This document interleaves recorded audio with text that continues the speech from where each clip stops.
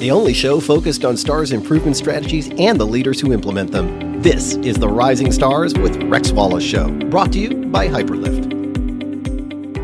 Hey everyone, welcome to season 2 of Rising Stars. We're doing something special today. We're filming this live, so thanks to our studio audience for joining us for the first time.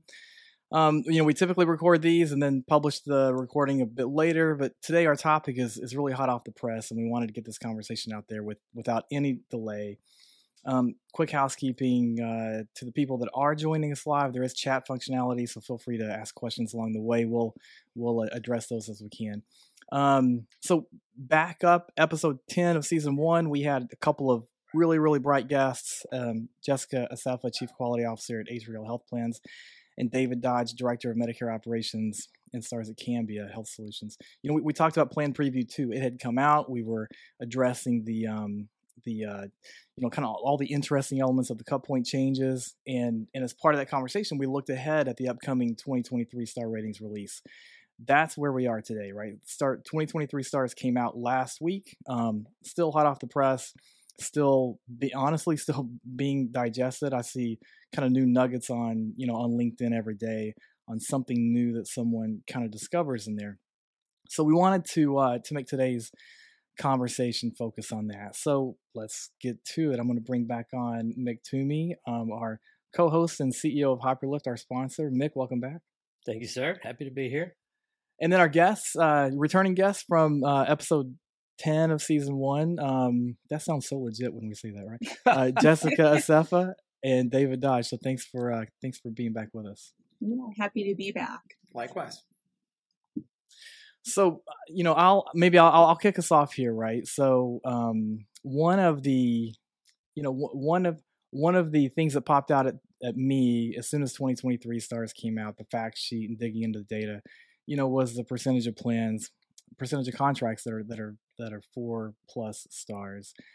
Historically 49-50%. Last year, definitely an anomaly with all the better of, jumped up to almost 70%.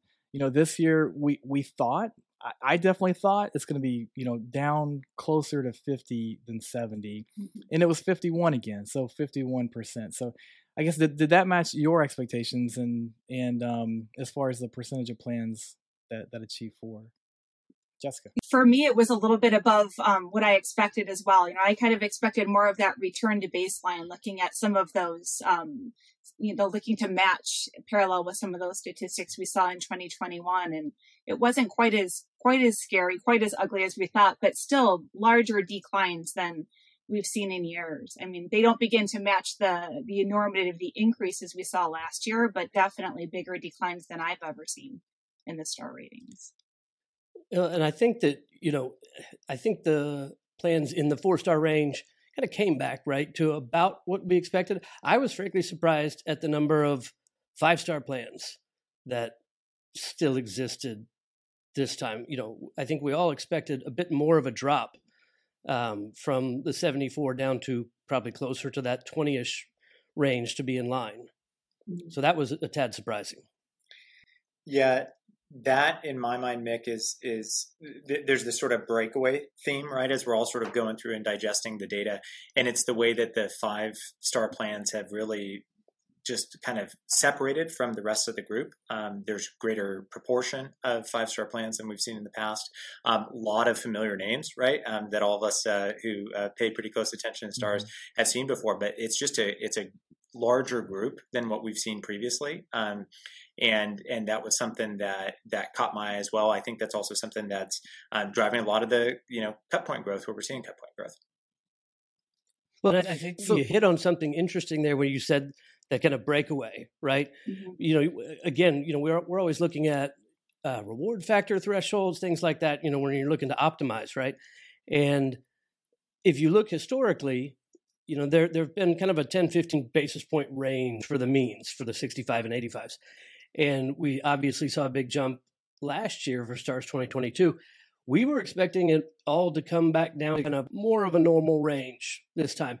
And most of them did, right? But the 85% mean threshold for reward factor without QI stayed pretty high, much higher than it's ever been outside of STARS 2022. So that supports that theory that you've got around them really kind of spreading the gap between kind of the haves and the have-nots in terms of the 5 stars are really starting to differentiate that score. Yeah. Speaking of the have-nots, I was just shocked to see how many contracts dropped below the 3-star level this year. That's something I didn't expect to see.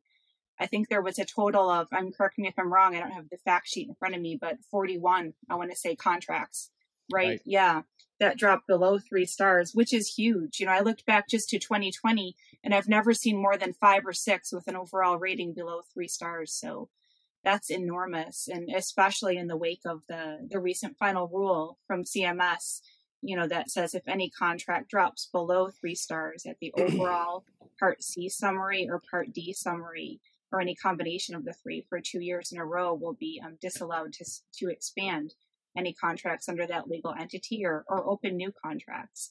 And I think that's going to be huge in an era like now, where all these MA contracts, a good number of them are about expansion and growth. So it'll be interesting. And the point you bring up about, yeah, I think the point that you bring up about any contract in that legal entity is really impactful for some of those larger national organizations where you have a whole lot of contracts, within one legal entity. And if these are dropping off, what kind of an impact does that have on you much more broadly than just one contract? Correct. Yeah, absolutely. And I was in that same bucket. I was really surprised at the number of those contracts that are SNPs was just disproportionately high. Of those 41, it looked like 31 of those below 3-star contracts were SNP plans, which was just huge. And it's not because SNP plans, there were more SNP plans in the mix. It was a pretty even mix between rated plans, SNPs and non-SNPs. So that was shocking that only, of that 41, only 10 are non-SNP plans. So it makes you wonder if the CAI adjustment, the capped case mix adjustment, if some of these methodologies, they, just like the star ratings program, they probably weren't designed to take COVID type impacts into effect in their efforts to level the playing ground between SNPs and non-SNPs. And we'd have to look into it more, but I'm wondering if we're seeing some of that play out in this disparity. That's where my head goes is the COVID impact on the SNP members, and that that makes sense to me intuitively, right? That they would have more social risk factors, more transportation insecurities, more, all kinds of insecurities that would make it harder for them to access care. I think we know that intuitively, and I think it seems to be playing out, in these kind of the tail end of the COVID impact, where disaster relief goes away, and all of a sudden it's like we've squeezed the balloon in the middle, right? Like last year, everyone was kind of 4 and 4.5, and now there are fewer 4-star plans, fewer 3.5-star plans. I think fewer 4.5-star plans, but still 57 5-star plans and 41 2.5 and 2-star plans. So it literally it feels like we're creating separation, and I don't want to say it's because the disaster relief going away.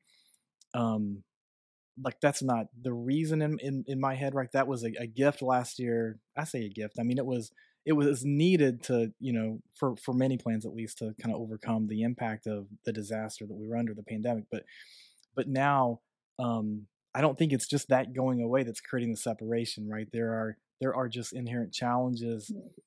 Well, I think there's some inherent challenges with COVID, but I wonder too, are plans just getting distracted and taking their eye off the ball? Did last year's relief give them a sense of, kind of lull them to sleep a little bit, and make them think they don't have to do as much? Or I don't want to think that. If I'm sitting in a plan's shoes, I would never think that. But how do you attribute this huge separation that exists today?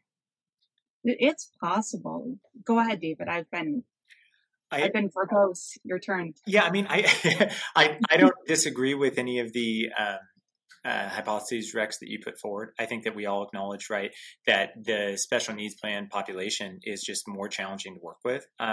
What I would imagine is happening, or will be happening here, is I mentioned that for plans that have multiple contracts, it's all about being tight, right? It's one of those things where it's not necessarily about maintaining 5 stars unless you've really figured out what to do with it. Instead, it's bringing your plans in closer so that you're sort of avoiding some of the risks that Jessica, I think, highlighted really well. Some of those risks of 2 years, sub 3 stars, right? At the same time, I think that plans that are looking at expansion into additional contract types, right? If you're typically a PPO or an HMO plan, something like that, I think when we look at these results, you may have hesitation in terms of pursuing that special needs plan. Certainly within the same legal entity, you may have hesitation in terms of pursuing that Part D standalone plan because of the risks associated with running for 2 years in a row at sub 3 stars and the implications that could portend. And so the thing I'm thinking about is keep it tight, right? It's one of those things where plans that can really do something with a 5-star rating have probably been accustomed to 5-star ratings in the past. Last year, it was something that was relatively easier for plans to reach. I think that going forward, it's going to remain difficult, but there's more protecting against downside risk in the same way that we've thought about, maintain that 4-star rating in the past, especially with the quality bonus payment and how challenging it can make in terms of producing subsequent bids. I think now when we think about our expansion hopes, whatever it is that we're looking to do that we may be forbidden from doing, if we have that 2-year history on one of our contracts, I think that's going to spell kind of a somewhat different game type 2 strategy. And this is beyond just the stars leaders in your organization, but it's going to take those stars leaders and the product leaders really working together to make sure that you're maintaining stars in service of the product. I wonder too, if some of that, I'm just thinking as we're all talking, if that same COVID relief that masked some decline in performance for stars, this also could have delayed the effects that we're going to feel from that 2-year runway from having below 2 stars, sure, because everyone performed so well last year. There was very few contracts, even with a C or D summary, right, below 2 stars. And this year, 25 that were 3 stars overall, but had a C or D summary rating below 3 stars, in addition to the 41 that had their overall. And all these folks have strike 1, right? So I'm wondering next year, in this next coming star year, we're really going to see that compounded. And that might be what we're all sitting talking about, when we do season 2, episode 1, right? Or season 3. I think season 3. Yeah, I think you're exactly right. And I think you hit on some interesting things there, because I do think that there's a bit of a delayed effect. When we look at plans, there are some that achieved new levels of ratings in Stars 22, right? Really benefited from the better of methodology. But, a lot of our customers did not take much advantage of the better of. And I think that, to your point, Rex, does contribute a little bit to that disparity in ratings that we're seeing now when that's going away, because those plans that really kind of kept on it are still going to be up there. Those that had really took advantage of better of, I think that goes to Jessica's point about kind of a delayed effect. If you relied too heavily on that, it's now coming to light. And frankly, all of this, no matter who you are, next year we're going to have Tukey. And I think that there's still a lot of lack of detailed understanding of what Tukey's going to do to your contract. Seeing the impact there, and if you have some of that delayed impact that you're talking about, Jessica, then when you combine that with the impacts of Tukey, I think, to your point, the call this time next year is going to be really interesting and kind of shocking. Yeah, agreed. Yeah, I think, the taking advantage of the better of last year, for the plans that did that a lot, they had those measures removed from their improvement measure eligibility, right, this year calculation. And that those improvement measures, that's another thing that jumped out at me was the national average star for the improvement measures fell tremendously, more than any other measure. So Part C, they both fell. So they both fell from around, so Part C, I have it right here. Part C fell from from 3.7, or the health plan QI measure fell from a national average of 3.7 last year to 2.6 this year. So over a star, down in the 2.5 star range. Part D, so the drug plan QI fell from 4.2 down to 2.7. So, and again, down in the 2.5 star range. And I mean, I can't help but wonder, and I haven't done all the analysis yet, but did the plans that benefited from Better Of, they got the lift, but not only did they get a lift, but then they got a kick down. They got kind of knocked down this year because they got the lift last year, because their improvement measure probably underperformed because those measures were taken out. I don't know that for a fact, but intuitively that's where my head is. But do you guys is that what you think? Do you have a reaction to that? Or other thoughts? I think those two improvement measures are entirely in the eye of the beholder, right? Because we've had experience in the past where you're kind of right on the edge as a 3.5 star plan, and then improvement itself, right? You get a couple 5-star improvement measures, and my goodness, what that can do to sort of get you over the line into a 4-star rating. That said, though, the two most uncorrelated measures to a plan's overall rating, I was looking at this last night, are health plan improvement and drug plan improvement. And it's one of those things where it just doesn't have much bearing to the 5-star organization in terms of, the impact of those measures. Next would be reducing the risk of falling, right? And we're back to a pretty well-established debate in terms of what validity is there in those health outcome survey measures. I really do applaud what CMS is up to in terms of trying to add more signal and remove the noise from those HOS measures. But yeah, health plan and drug plan quality improvement were the least correlated with overall plan rating, followed by reducing the risk of falling, and then I think monitoring physical activity. Interesting, huh? Yeah, I was surprised on a slightly related topic, just to even see the drops. I didn't expect that in those two HOS measures and falls and bladder. And it just kind of brings my head back to this SNP underperformance. I'd like to go back and just look of all these SNP plans that dropped so much more than expected this year. How many of them, the SNPs are usually the plans that perform disproportionately higher in some of those HOS measures. And I wonder if during COVID, if increased frailty and increased health issues during COVID maybe led to some decline in those measures for the SNPs and brought the overall down with it. And maybe access to care challenges, because some of those HOS measures are dependent upon having the conversation with your doctor, right? True. And them giving you guidance around falls prevention or increasing activity, et cetera. So if they weren't able to see their doctor, and maybe they didn't have, as good of access to telehealth or the abilities to have, those telehealth visits that maybe the non-SNP members were able to have, that could create some disparity, I would think too, right? Yeah, absolutely. So I think the importance of making sure, these D-SNP members have access, right? Like, and if they can't do it in person, then we have to equip them with the technology to do it virtually, or these measures and a lot of other measures are going to tank, right? Yeah, absolutely. And CMS has provided us a wonderful pathway by which to do that, right?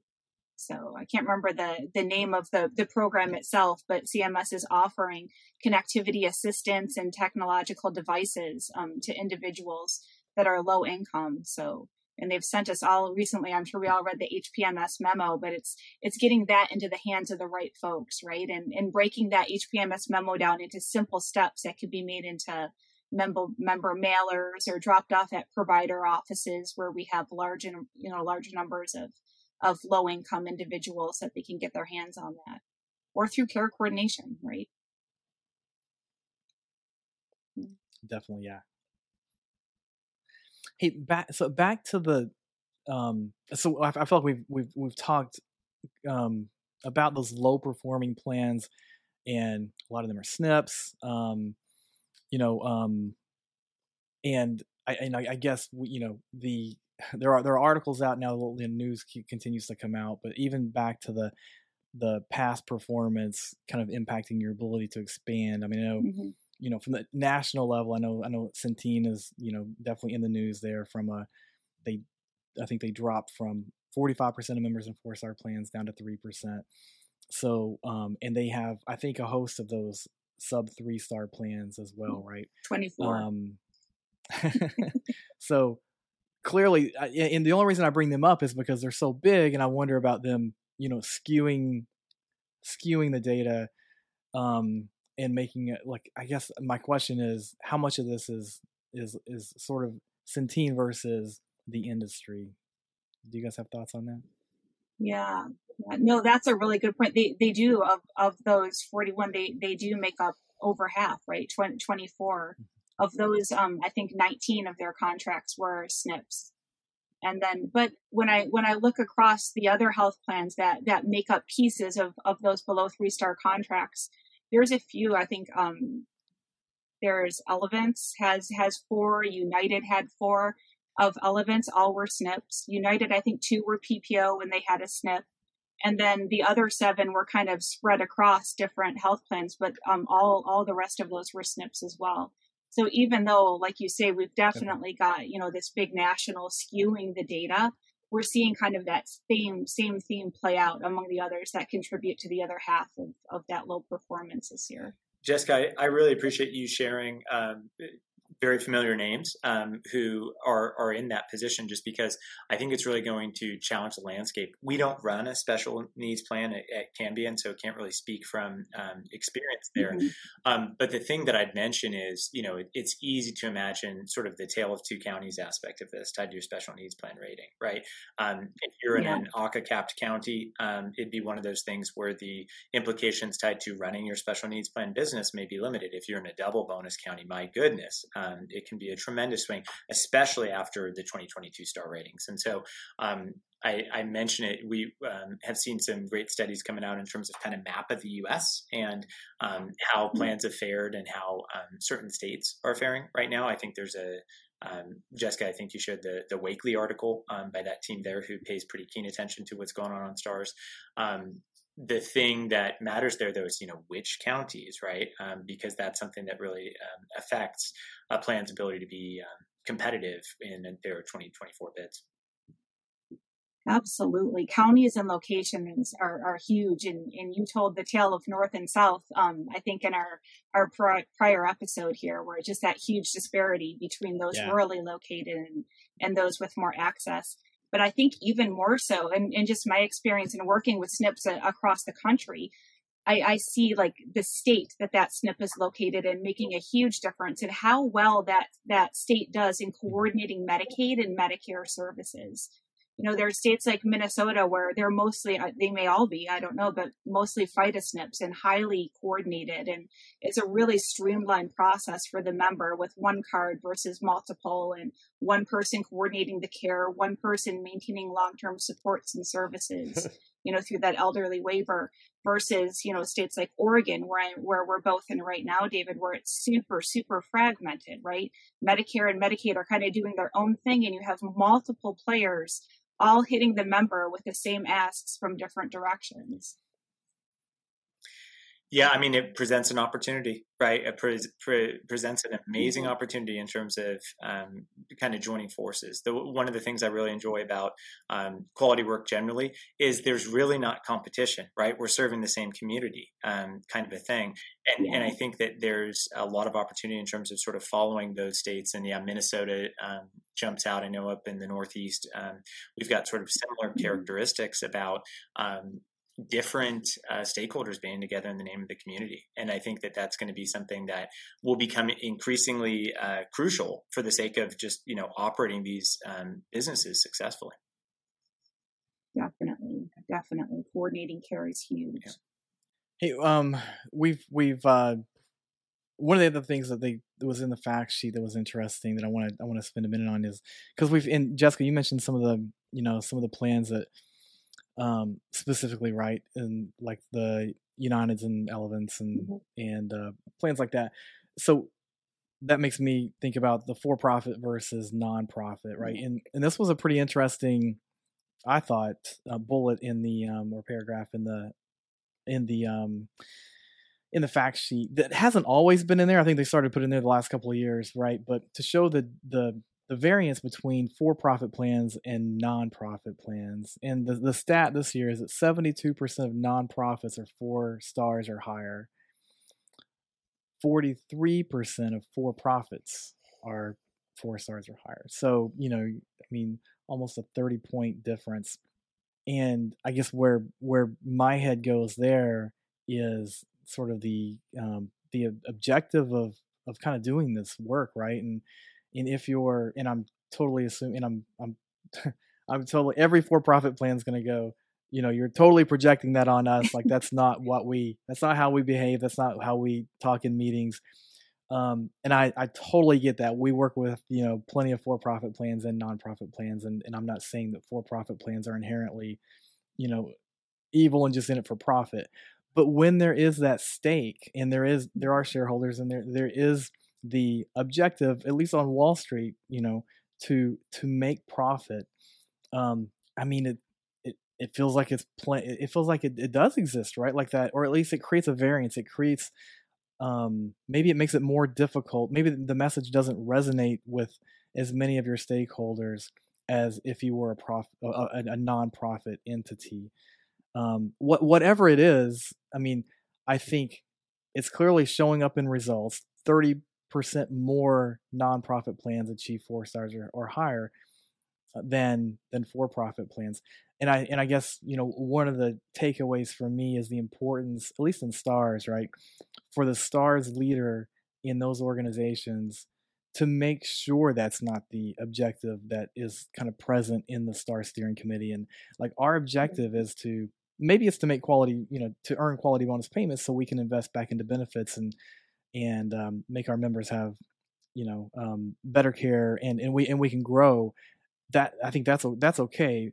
But I think there is that challenge for a stars leader to make sure at a for-profit company that is not our objective here, right? Or we're not going to succeed. Yeah, it is an objective, right? It's a cost containment, is a leg of the stool, right? Of the 3-legged stool. But I think I hear what you're saying, Rex, and I think maybe for a stars leader, taking that a step beyond what you said, making sure that you're connecting the dots for all those entities, right? And you're showing clearly how investment in quality, investment in experience, investment in people's health reduces, MLR, improves star ratings, leads to increased finance, right? That you can hope will do the right thing with moving forward, but just kind of connecting all those puzzle pieces for folks. Yeah, Rex, absolutely. Do you recall, I think that you mentioned this has happened in this year's announcement. Was it featured last year? Do you recall that sort of distribution? Yeah, it was more like, I don't have it in front of me, but I think it was the for-profit this year, 43%. Last year was something like 66%. I think it was in the mid-60s, I think. So it was definitely higher. And I wonder about, again, like the Centene impact on that because of the big drop they've had. Maybe, I think CVS, had a sizable drop in their 4-star plans as well, right? So clearly there was some impact on that, but still, I believe there's even historically maybe at least a 10-point difference, if not interesting. 30, right? Yeah, I think that the reason why that arose in terms of sort of examining things from that perspective was just congressional interest into the role of private equity in healthcare, right? We've seen a noted increase in that congressional interest just over the last maybe couple of years, something along those lines. And so I appreciate seeing things in that fashion. At the same time, I'm going to data geek on this one and would love to control for other features, right? Would love to control for state of the quality movement within a given service area where the plan's working, age of that contract. I think that we've got to pay attention to just the sheer quantity of MAPD and Part D standalone contracts that we have today, because that's something that could be sort of driving the story there. I think gone are the days when it used to be the case where longevity was such a key indicator of success in star ratings. I think that somebody can come on and in their first year of receiving a rating can achieve a 4+ star rating. but I agree with where Jessica's coming from. I can tell you that within the walls of the not-for-profit where I sit, the goal is achieving on stars, demonstrating, customer service. Who wouldn't want to be 5 stars on customer service, right? The other one, the measure that I saw that was most correlated with overall rating of healthcare quality. Talk about a succinct summary measure in terms of an overall rating. And I appreciate that. And we can wring our hands, and surely we will, on the fact that it's subjective assessments of rating of healthcare quality. And there's a bunch of from the CAHPS survey of all measures, right? Something from the CAHPS survey is the most highly correlated with high performing plans. But then, of course, part of that too is it counts more than it used to, right? And so it can determine the overall result just because CAHPS measures are quadruple rated, but it comes down to that. And so I think the doing good for the population that we serve, right? These are seniors, these are the disabled, who wouldn't want to go down that path? And then thinking of the quality bonus payment as an option to do more good through growth, the quality bonus payment as an opportunity to really dig into supplemental benefits, especially the sustainable kind that resonates with members. And I think that we're all going through trying to figure out exactly what that means. Yeah. And then the really fun bit, Jessica, I'm sure you can share with this, is removing barriers. That work is a blast, right? That's one of the most meaningful aspects of the work that we all get an opportunity to do, no matter really kind of where you sit. I feel in an MA plan, don't necessarily have to be a STARS lead. Sure. And the opportunities are there. As we talked about in the last episode, and I think Jessica and I both kind of related to this notion of value-based care is picking right back up again in urban areas. But we're not seeing that from a rural perspective. And so then that's leading to, I think, really meaningful work along the lines of service access for people who've retired or who've always lived in rural areas. Yeah. And to your point too, Rex, just going back to making sure that we're communicating this up to leadership and to folks that make the financial decisions within our organization and connecting those dots. Sometimes, it can happen in any health plan, but in a for-profit too, there's when we lose quality bonus dollars, when we lose rebate dollars, there's this knee-jerk reaction to cut costs where we can, right? And sometimes we make decisions by cutting, new member newsletters and services and things like this, services maybe that we were able to put into place because of those QBP dollars with the 2022 star ratings being so advantageous, and being really careful that leadership understands the downstream impact of pulling those things back that members have come to see as benefits or that help us connect to our members in a meaningful way. Definitely. Yeah. And kind of related to all of that, and Dave, what you said earlier too about kind of gone are the days that, even new plans, right, like don't achieve 4+ stars. Like I know we had cases this year where, like I know Devoted showed up on the list of high performing plans, right, or the high performing icon, where they had a 5-star plan that they got its first ever rating.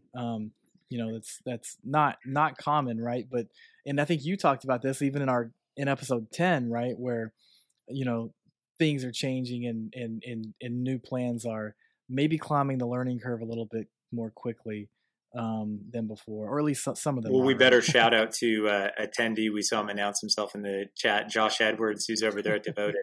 That's a pretty impressive feat in terms of what they've been up to there.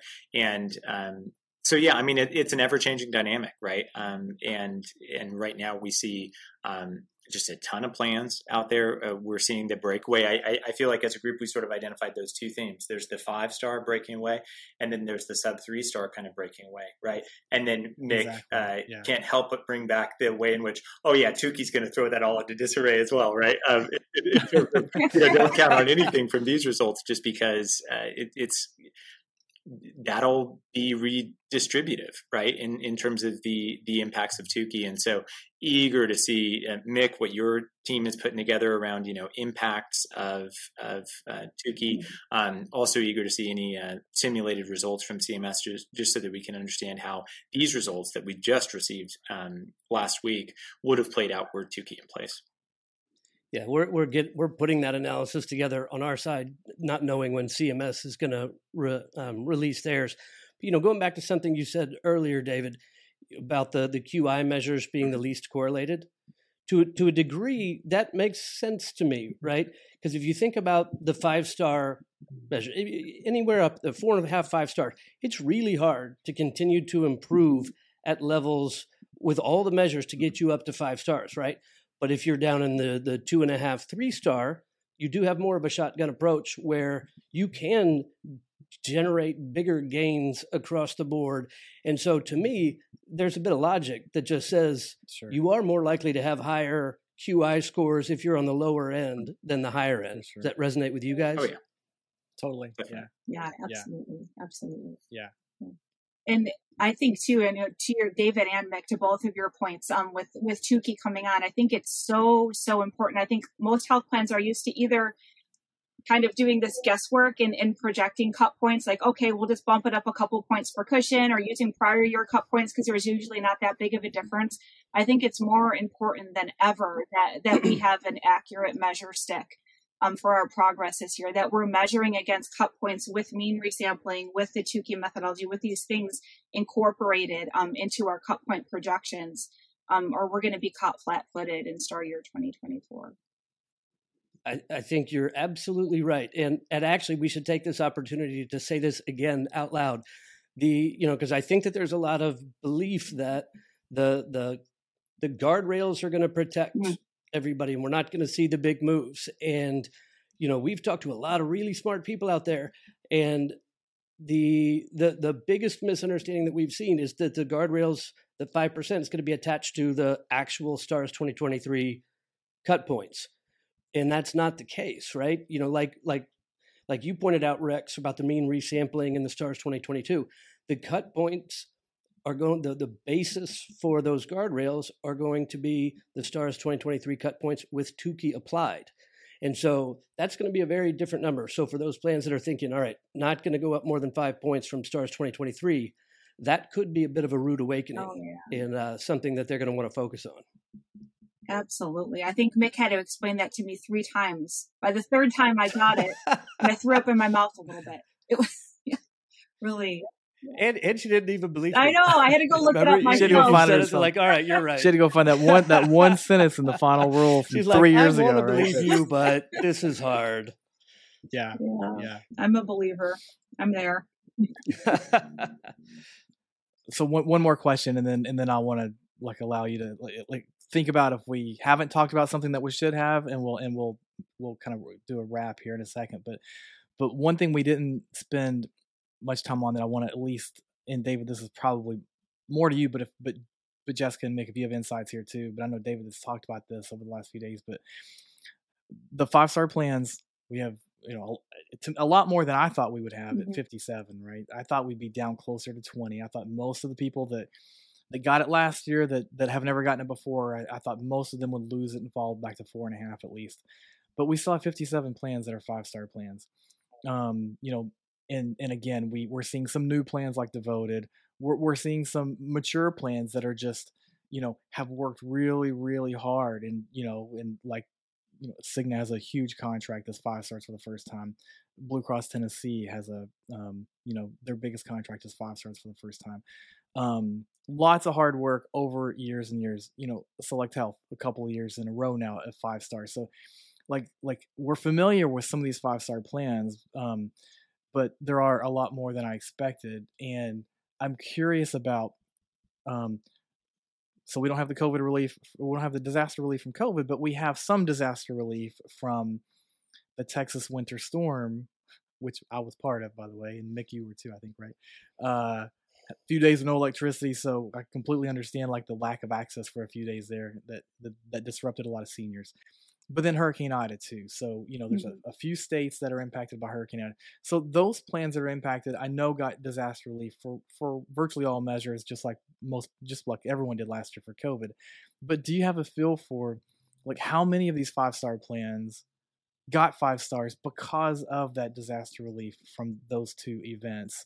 I don't know if you know that yet, or that's something, we can continue to dig into, but it's definitely top. Yeah, I mean, I was taking a look at the data tables that I think probably everybody on this call, everybody watching this video takes a look at as well. And when you look at that summary tab, you can see this. And so if you filter on 5-star rating, you can see who met the percentage threshold in terms of 2021 experience to get that.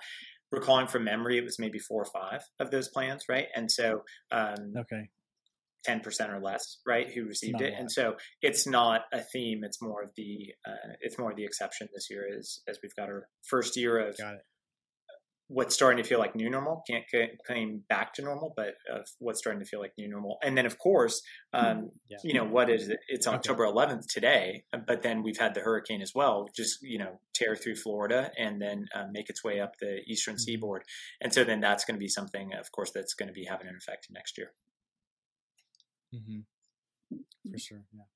I know with more MA plans reporting a rating this year than ever, and more 5-star plans this year, in voluntary disenrollment at a churn is just at an all-time high. I mean, it's just hard to fit all this conversation into 30 minutes, and it's hard to know where to focus. Which fire is most vital to put out for your organization is something we'll all have to decide for ourselves. Yeah, and we've had in season 1 we probably touched on disenrollment in a couple of episodes, right? Mm-hmm. And had some pretty, I feel like, compelling discussion around and sort of breaking down the fact that there's no barrier to switching now, right? Everyone's got access to, I think the average Medicare beneficiary has access to 36 plans or something like that in their zip code, right? And most everyone in 2022 had access to a 5-star plan. They could switch to in the middle of the year if they wanted to, right? So just no barriers, less loyalty. So yeah, I mean, Jessica, it's something we've seen a lot of plans struggle with is, disenrollment. We've had conversations about satisfaction doesn't equal loyalty, right? Like you can have really satisfied members, but if a competitor comes in with one really shiny, object in their supplemental benefits, you're going to lose some people. It doesn't matter how satisfied they are, right? So understanding those risks, like it needs to be a huge topic in every Medicare Advantage organization for sure. Rex, speaking of supplemental benefits, I was in disenrollment. I was just reading an article by Deft Research, a little blurb. And that was one of, for the prior year, that was one of the key drivers of disenrollment was poor experience with supplemental benefits, poorly implemented supplemental benefits and poor experience. And in the article of Deft Research, they said they've never seen that make the top list of reasons folks were switching Medicare Advantage plans. And I thought that was so interesting and so spoke to the need for strong vendor oversight. And vendor management has never been more important. Totally agree. Yeah, I just think of internal tracking and the way that our CTM dashboards have evolved with the introduction of more supplemental benefits, right? And then you can just think of those benefits that you have in place that are solid and are delivering that promise of value, and then those that aren't. And I'd say, we're in a position right now where it really behooves all plans to sort of figure out where do you find that fit in terms of what members pride themselves on, at the same time staying in touch with innovations there, because my goodness, things are changing quickly, right? And so it's an exciting time, but at the same time always a challenging, right? It's not just positive emotions. There's a sense of a lot's coming. And Mick, I keep looking at you as I think about Tukey. So I can say I've been fairly warned. Thank you, Mick. Right. There you go. Okay, it's we've gone way over our 35-minute typical episode here, but anything we did not talk about that we should have that you guys want to bring up real quick? Not unless you have another hour. Just roll right into episode 2. Okay. Right? I feel like we are already. We're kind of halfway through it already, probably. Okay, then we'll end it here, knowing there's a lot more to talk about. But yeah, I'm sure we'll find more opportunities. So yeah, with that, so hey, Jessica, David, thanks for joining us again. It's been fun having repeat guests over, at the end of season 1 and the beginning of season 2. I feel like this is a great start to season 2. So yeah, thanks for all of our virtual attendees. We don't have any questions, I don't think, right? I was kind of watching and I see a lot of chat, but I don't see any questions. So thanks for being engaged though. And yeah, I appreciate your time. So we will talk next time. Thanks everyone. Yeah. Thanks so much. Thank you.